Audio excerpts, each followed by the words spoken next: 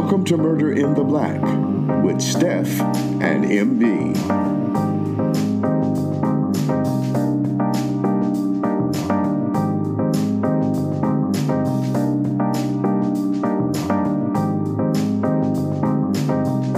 Welcome back to Murder in the Black. It is your host, Steph. As always, I'm pleased to be back with you.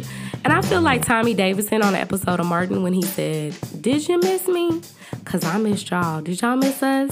In case you were living under a rock last week, we decided to not release an episode on our True Crime Thursday simply because our kiddos were on spring break. But it is close to season 3 finale, and this, what you're listening to, is a bonus episode. So our announcement at the top of this episode is, drumroll please, wish I had some sound effects, but our announcement is that MD and I will be doing a live podcast episode this Friday at 7 p.m. Central Standard Time.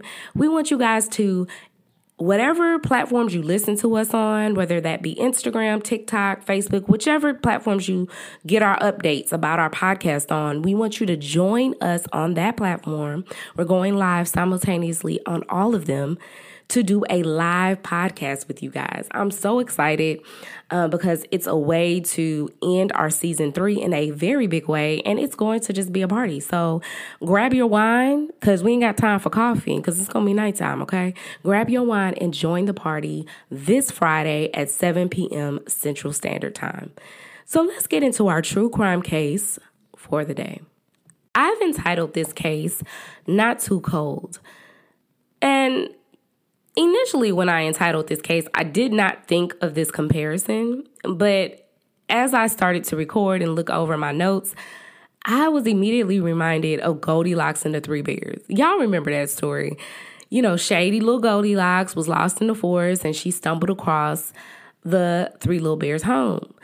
Like a true Karen, she invites herself in and she stumbles upon the family's belongings. And every time she would get to baby bear's belongings, specifically food, she would always say, "This is not too hot, not too cold, but it's just right." And this case definitely reminds me that regardless of how cold a case goes, how many years pass, like the old folks say, it's always going to come out. Dirt is always going to come out in the wash, and justice will eventually be served. May not look like justice, but everything will come out and the truth will be revealed. This case is about LaCoy McQueen, and when we catch up with LaCoy, it's the late 90s, it's 1996 to be exact, and she was attending college. She attended Shaw University, which is an HBCU, in Raleigh, North Carolina. And I just want to parenthetically say a little note, my 2 cents. Y'all, I am educated and I do know how to pronounce words the proper way. However, I am from Dallas, Texas, and I'm country. So sometimes everything I say is not going to be said the proper way. And I know that y'all are truly my family here on this podcast because I can say that and y'all going to be okay. But some of y'all be trying to come for me like I'm not educated, baby. I'm educated. I know how to say it the proper way, but I'm a little country. So you know how to deal with it, okay? Deal? All right, y'all. So she's there in Raleigh, North Carolina, and many describe LaCoy as smart, friendly, a lover of knowledge, ambitious, and very driven. When she arrived at Shaw University, it was not a matter of what she was going to major in. You know, like most of us, I feel like, don't know when we get to college what we want to do. We may have an idea, but we're like trying to fine tune it for the first couple of years in college, as well as, you know, party a little bit. But not for LaCoy. LaCoy knew exactly what she wanted to do. At a very young age, she knew she wanted to become a doctor. So when she got to Shaw University, she immediately majored in pre-med so she could take all her prereqs so she could immediately get into her career as soon as possible. But not only did she decide what she was going to be and decided to study science and medicine, but she met two close friends. You know, usually when you're a freshman, you have like freshman orientation week, or a couple of days before school actually starts, you have an opportunity to meet your peers in your class, right?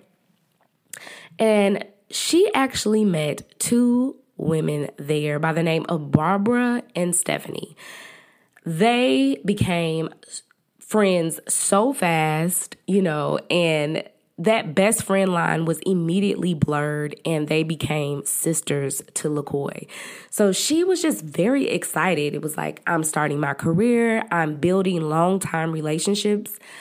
But not only that, she met a man, as people often do in college. You start to build those romantic relationships, named Chris Loyne.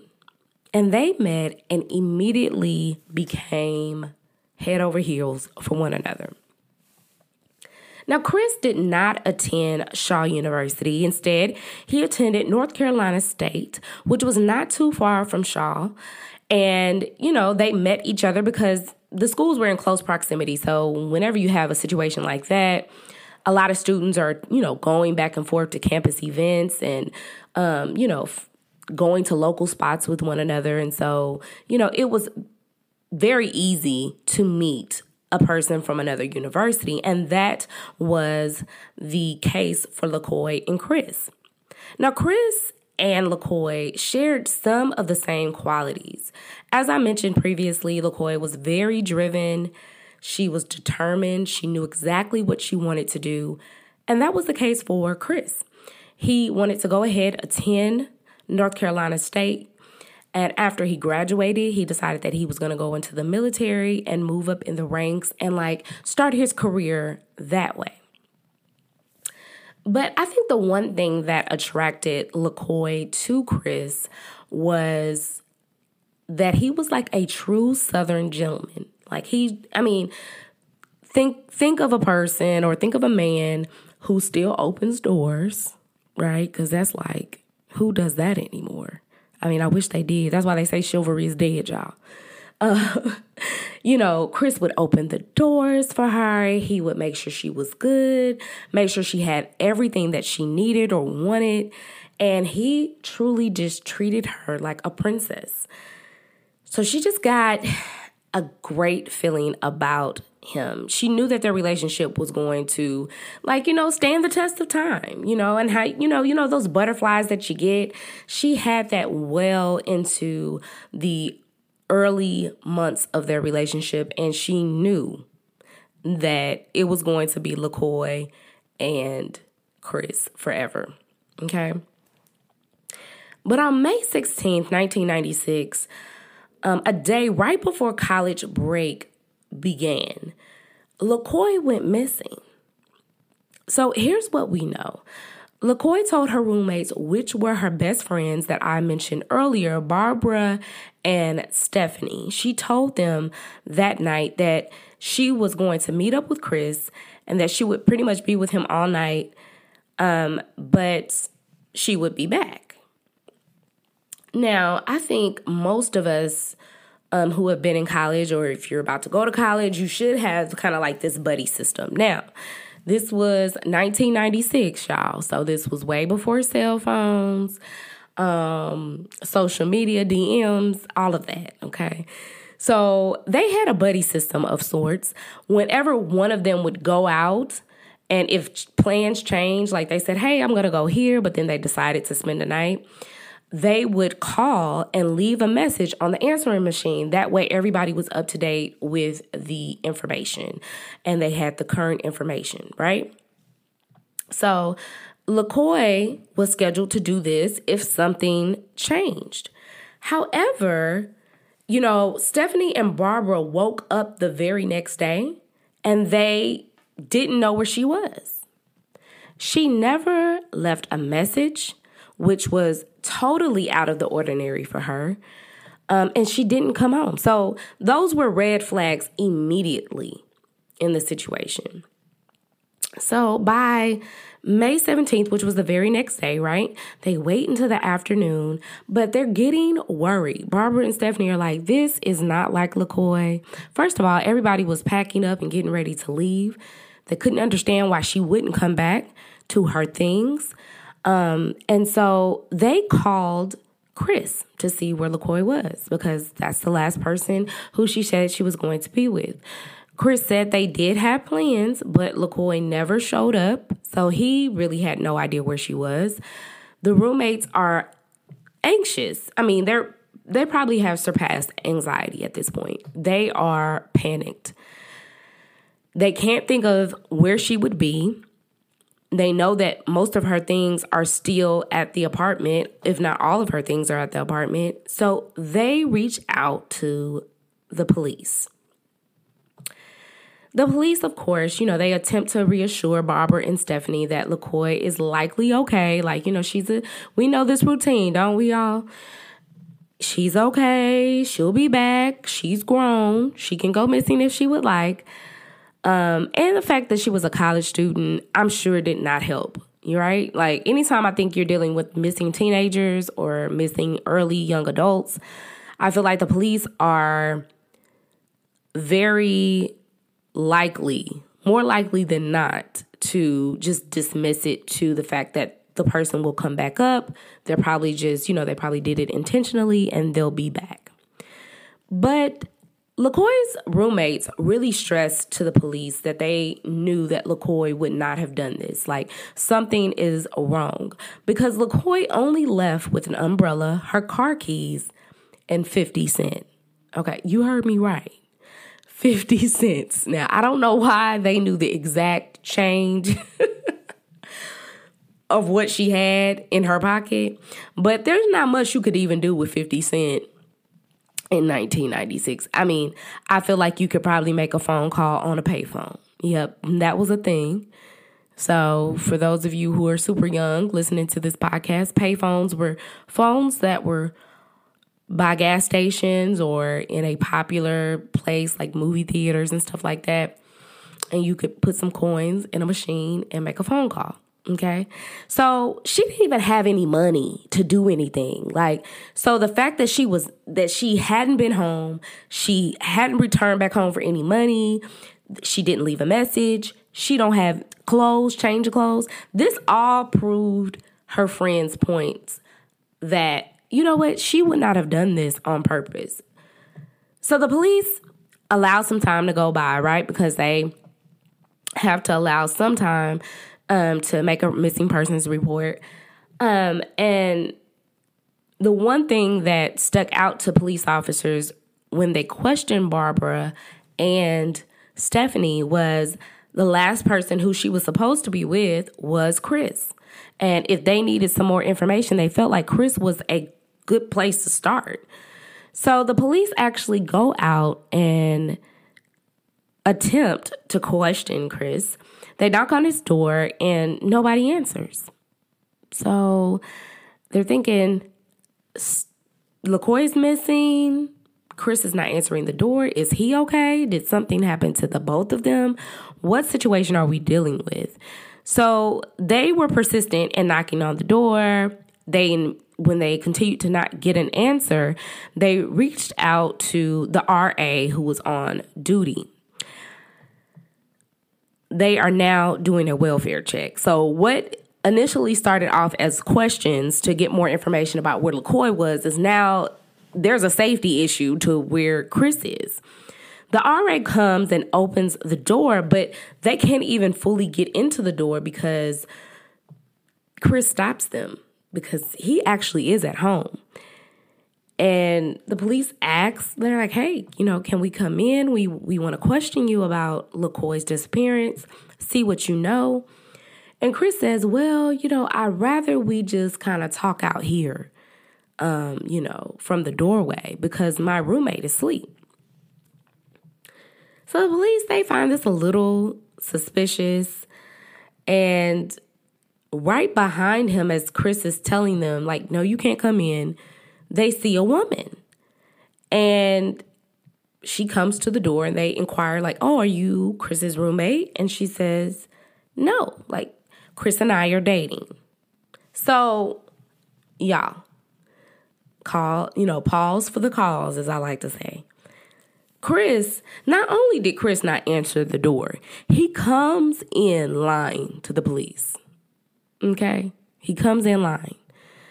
So the police are just like, okay. They're trying to still collect information at this point. They don't even really care that he is seeing somebody else, because at this point, like, they're just trying to get some answers. So Chris says, listen, I haven't seen LaCoy. The last time that I was with her was about a week ago. We went to a convenience store. She was supposed to meet him on the 16th, which was the day that she went missing, but she never showed up. So the police are skeptical, but they don't have any additional evidence to arrest him, right? Because we've already talked about how even though someone can be shady, appear shady, you may catch them in a lie as law enforcement. If there is not anything connecting them to a said crime or said disappearance, in this particular case, they can't arrest anybody. They just can't. It's just a hunch. And they are going to continue to collect as much evidence as possible until they can make an arrest. So the story goes public. A 20-year-old college student, headlines are made, and the community of Shaw University and North Carolina University is kind of like in an uproar because they're trying to figure out what happened to LaCoy. But nothing really was brought to the forefront from her name being included in the news as a disappearance. No evidence came to light as a result of the headline.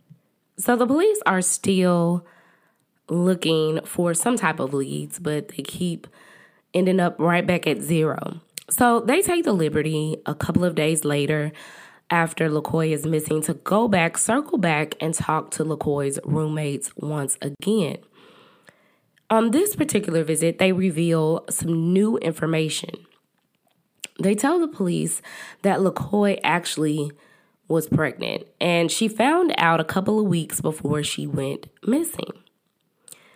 They also revealed that Chris didn't want to keep the baby, and LaCoy was and found herself in a very difficult situation, right? She was just battling the fact that she wanted this career and she was on the fast track to becoming a doctor and fulfilling all of her dreams. But not only that, she had a significant other who was not on board with having a baby. And I think that always makes a decision like this even more difficult because it's already a difficult situation. And LaCoy just was going back and forth with herself, but also seeking the advice of her friends, trying to figure out what was she going to do. Now, her friends, they were more than supportive. They are what I call a true tribe. Because I think you can say in words that, oh, girl, I support you, whatever you want to do, just let me know. But a true tribe flips that on its head and they say, you know what? I really want to walk through this decision-making process with you. I want to challenge you. I want you to think about different scenarios. I want to play all this thing, let's play the whole scenario out. What would it look like if you had this baby? What would it look like if you didn't? That's what a true tribe does. And that's exactly what Barbara and Stephanie were for LaCoy. And they ultimately told her, you know exactly what you want to do, LaCoy. And LaCoy reckoned with herself, went back and forth and said, you know what? I do. I want to have this baby. And that's exactly what she ended up doing. She decided before she went missing that she was going to have the baby. And in true form, Barbara and Stephanie showed up and they told her, they said, hey, okay, girl, we're going to get a house next semester. After the summer, you're going to have this baby. You're going to finish school. We're going to figure this out. You do not have to worry about a support system. We're going to support you through this pregnancy. We're going to have the baby. This is going to be our baby. And we are going to have a baby. And that's what they decided. It was like a group decision. Like, we're going to have a baby. We're going to get a house. We're going to remain roommates, best friends. And that's what LaCoy decided. Now, I don't really know why in some of these cases, so this is kind of a note in addition to, why sometimes a lot of these friends don't reveal this information to the police when they're initially talking to them, when that person initially goes missing. And I think a lot of that is probably just due to the fact that you're overwhelmed, right? You're panicked, you're anxious to find the person who is missing in your life. You don't know if they're truly missing or are they going to come back, and you don't want to reveal too much information that is personal. But I wanted to say that if you ever, which I hope no one who listens to our podcast finds themselves in a situation where they're having to report someone missing or report a crime or, disappearance, whatever. But I think it's important that you reveal all the information that you possibly can to law enforcement, because it gives them the ammo, so to speak, that they need to question others, right? Because if they have the full scope of the information that they need, then they're equipped to then go out and continue to seek the evidence that they need. And this is no shade to LaCoy's friend. I really feel like a lot of the times when I hear cases like this where they wait to reveal information, it is simply because they are panicked, they are full of emotions, they're overwhelmed, they're forgetful, and they definitely should have grace. But I think if we say what I am saying, which is just a tip, to say all of those things initially, then I think it can help the investigation. It could give the investigation the push that it needs to begin with, right? So the police now know that LaCoy was pregnant. And they decide that it's at this time that they have the information that they need to talk to Chris. So they invite him in for questioning, and Chris reveals to them, once the police tell them what they know, the police say, hey, we know that she was pregnant. You want to tell us what happened? Chris says, well, you remember when I told you on the 16th we were supposed to meet up? Well, we actually did meet up.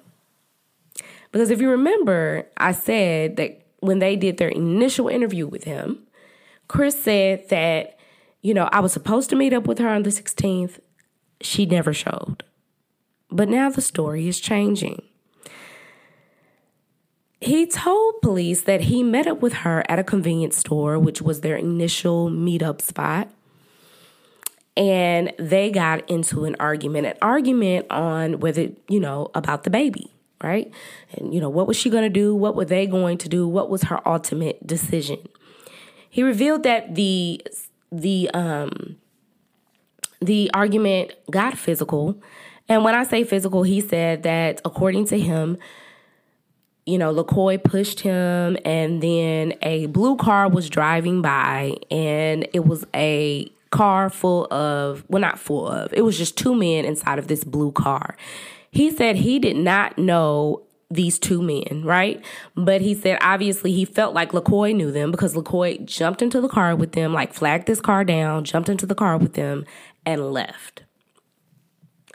So the police are like, okay, this is lie number 2 for him, but maybe it's true. Like, we need to go and substantiate and corroborate his story. So that's exactly what they set out to do. And they actually do get a few leads that come into the police department of people saying that they did meet, or did see, I should say, LaCoy in a blue car with men. So this story is starting to come together. The story is revealing that, you know what, Chris may be telling the truth. Like, the police are starting to be able to corroborate his story. But what they find out is that the convenience store, which LaCoy was last seen at, was only like a 5-minute drive from where Shaw University was located. So they don't see that she returned back to campus. But a question that I had while doing this research is, why did she feel the need to catch a ride back to campus? One, because she had her own car. I said earlier that LaCoy left the house with an umbrella, her car keys, and 50 cents. So she drove to this convenience store. Why would she hop into the car with 2 men? Now, throughout this investigation, they never say that they find LaCoy's car. They don't talk about missing keys. This part never comes back up, and it's kind of curious to me. Like, I'm just curious to why it doesn't, because it just doesn't make any sense in my mind why she would get into the car with these men, whether she knew them or not. It is weird. She had no reason to be in the car with these men. She had her own vehicle. That's how she met Chris at this convenience store. So the police, as I said previously, they are still trying to just collect evidence.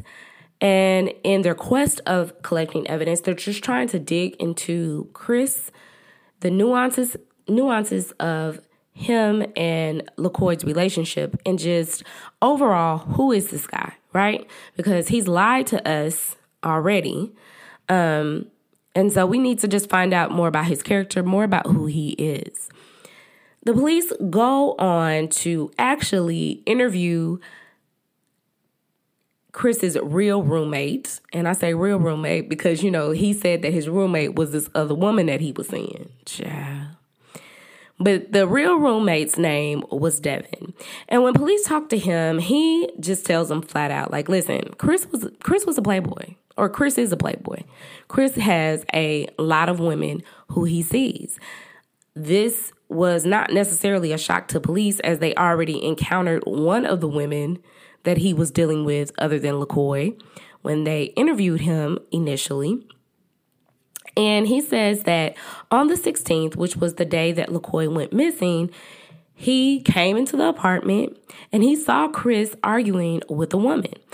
Now, he said, I'm not sure if it was LaCoy because her back was turned to me. So I come into the room, I see Chris's face, and he's arguing with this woman, and I only see her back. So it might have been LaCoy. It might not have been LaCoy. He has so many women, I can't keep up, right?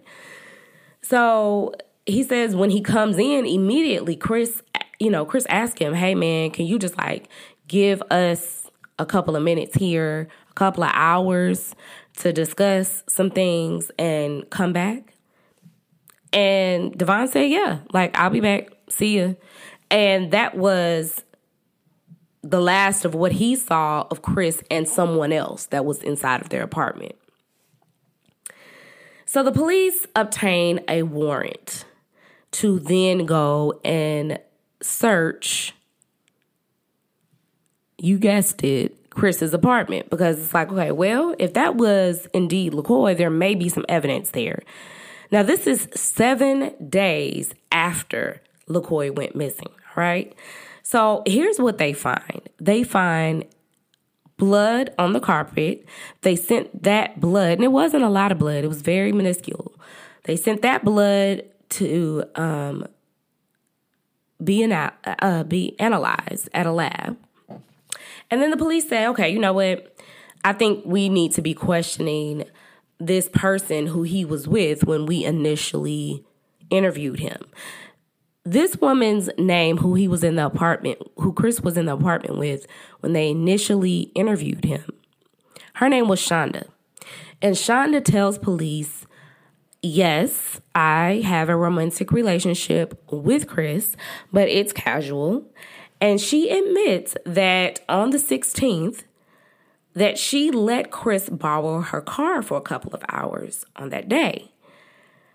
She said, he borrowed it for a couple of hours, brought it back. There was nothing out of the ordinary. When they find that out, they then do forensic testing on her car.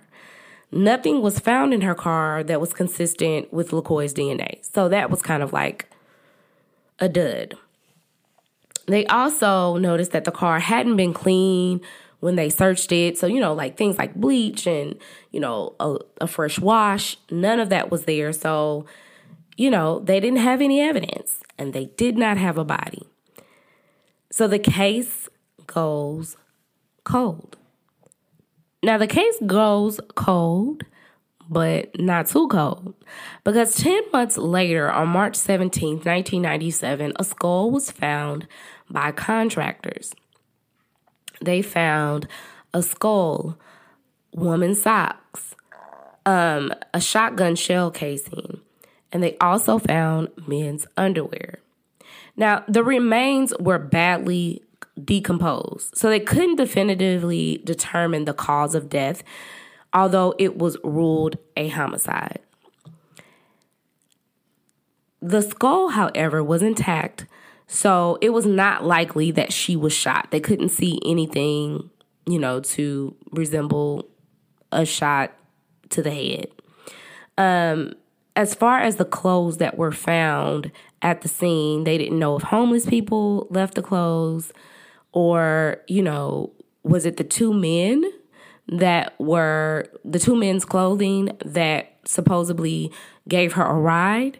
They didn't know. But police kind of went back to looking at Chris. He was the last person to see her alive.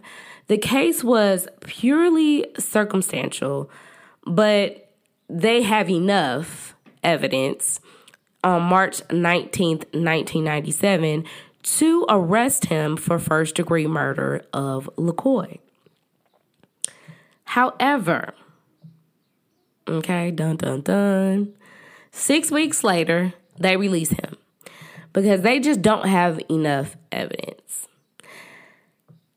Now, I do want to say that this is unfortunate because, right, like a lot of times that I've heard people who listen to our show say, oh, I'm tired of the boyfriend did it, the husband did it, or this girlfriend did it, the wife did it.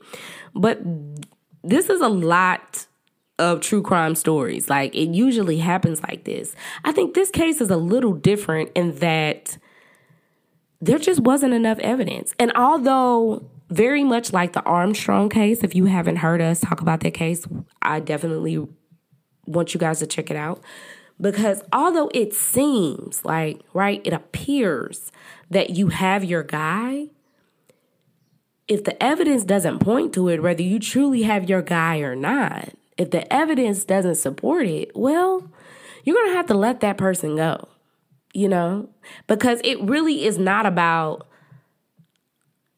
what I believe. It's about what the evidence says, right? So they have to let him go because the DA says, well, I don't have enough to prosecute him. So this case would not stand up well in trial. We have to let him go. And that's exactly what they do. Now, Chris goes on about his life. He graduates. He starts his career. All of those things, all of the ambitions that he desired back in 1996 when he meets LaCoy, he's able to fulfill it. And the case, you guessed it, goes cold again. But this time, it actually is cold for a long length of time, 20 years to be exact. And a detective comes along and he says, you know what? I think we should reopen this up. He sends blood off for DNA testing. And as we have said before here on Murder in the Black, sometimes when these cases go cold, that's probably one of the best things that could happen because in the meantime, in between time, technology is evolving and new developments happen, and that evidence that didn't really have a whole lot of bearings back in 1996, now in 2014, that evidence starts to speak, right? And they find out that blood, that small amount of blood that they found in Chris's apartment was indeed LaCoy's blood. So now prosecutors feel like, okay, you know what? We got something. They not only reopened the case, but on December 17, 2014, they arrest Chris again for the murder of LaCoy. Now, the prosecution case was this. The motive why he decided to commit this homicide was because she was carrying his unborn child. He didn't want the baby. She did. Tell his oldest time. Cue the violins. I didn't want the baby, and I'm cheating anyway, so you need to, I need to get rid of you.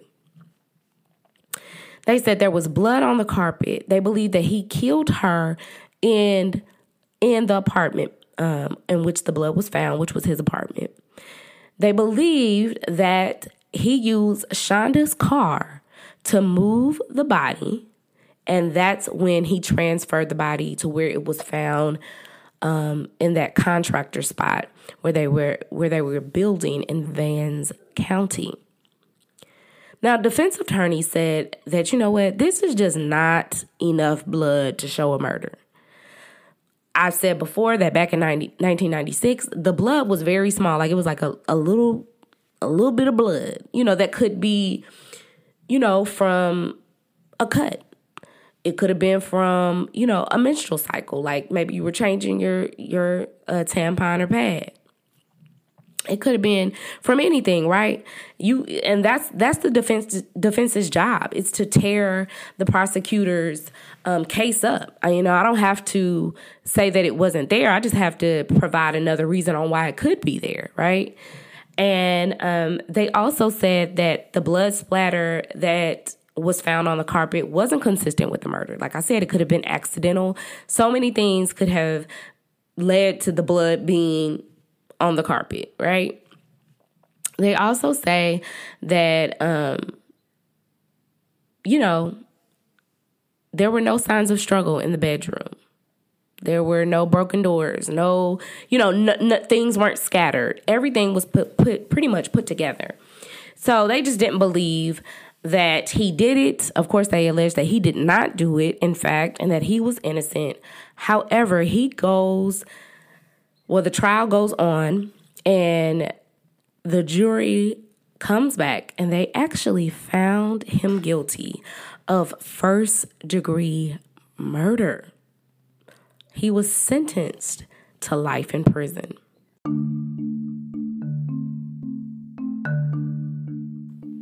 Takeaway.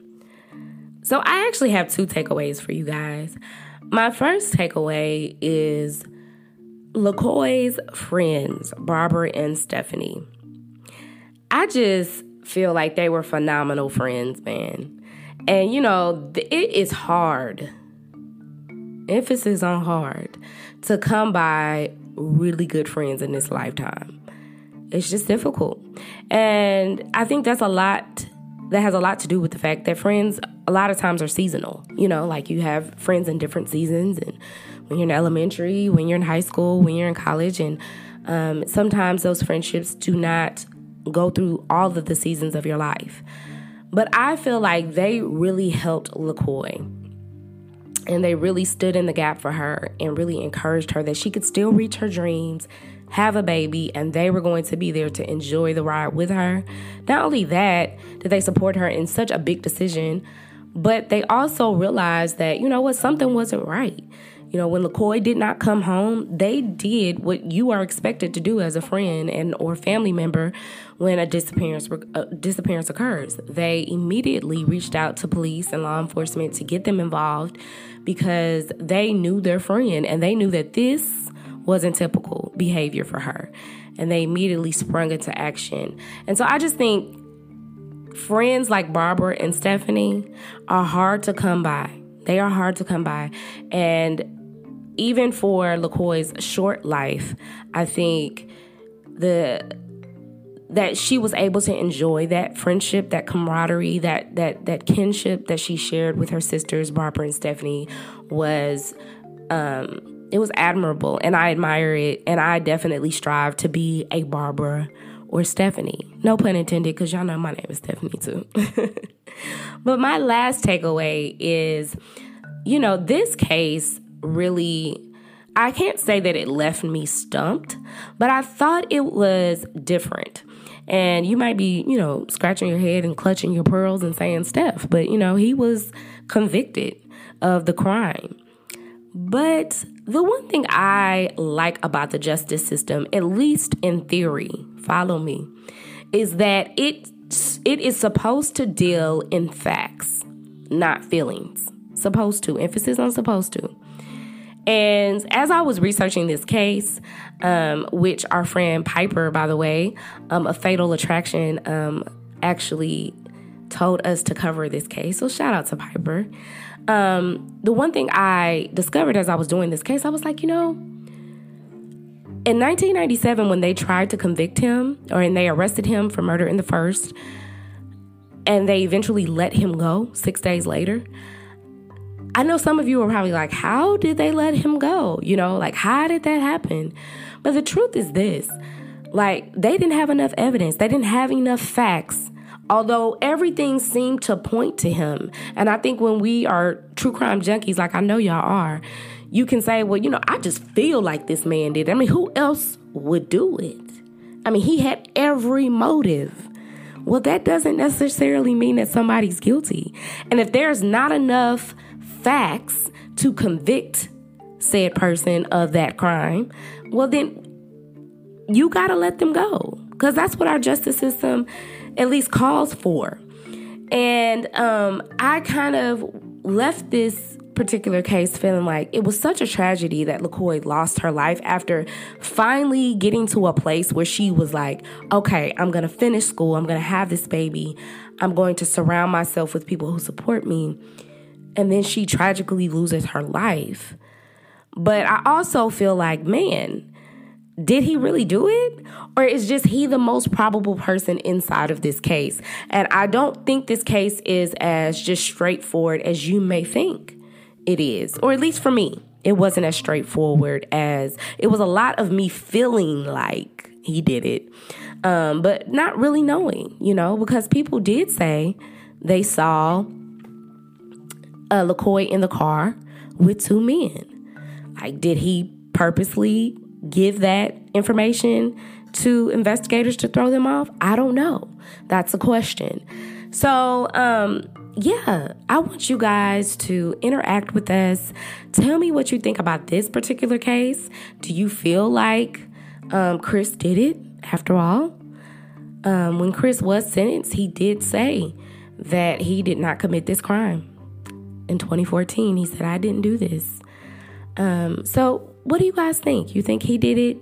Do you think there's something to the two men in the blue car? Let me know what you think. We have a poll that you can interact with us on about this particular case. I will also ask a question because I do want to hear from you. That is our opportunity to hear from you. So if you enjoy our podcast, if you like it, please rate and review. Leave us some reviews. We love seeing what you think about our episodes, what you think about our podcast in its entirety. We also want you to share, if you care, with your friends and family and let them know that there are voices in the true crime space that are telling our stories our way, I should say. So we are looking forward to doing our live episode with you guys this week, Friday, March 24th, 7 p.m. Central Standard Time. We'll be on Instagram, TikTok, and Facebook simultaneously going live. And just in case you miss our live podcast, you can catch the video on YouTube. We will post links for that. And you can also catch us on our Spotify channel, where you can watch the live podcast episode on Spotify. All right. So I look forward to interacting with you guys. Until next time, friends, this is Murder in the Black.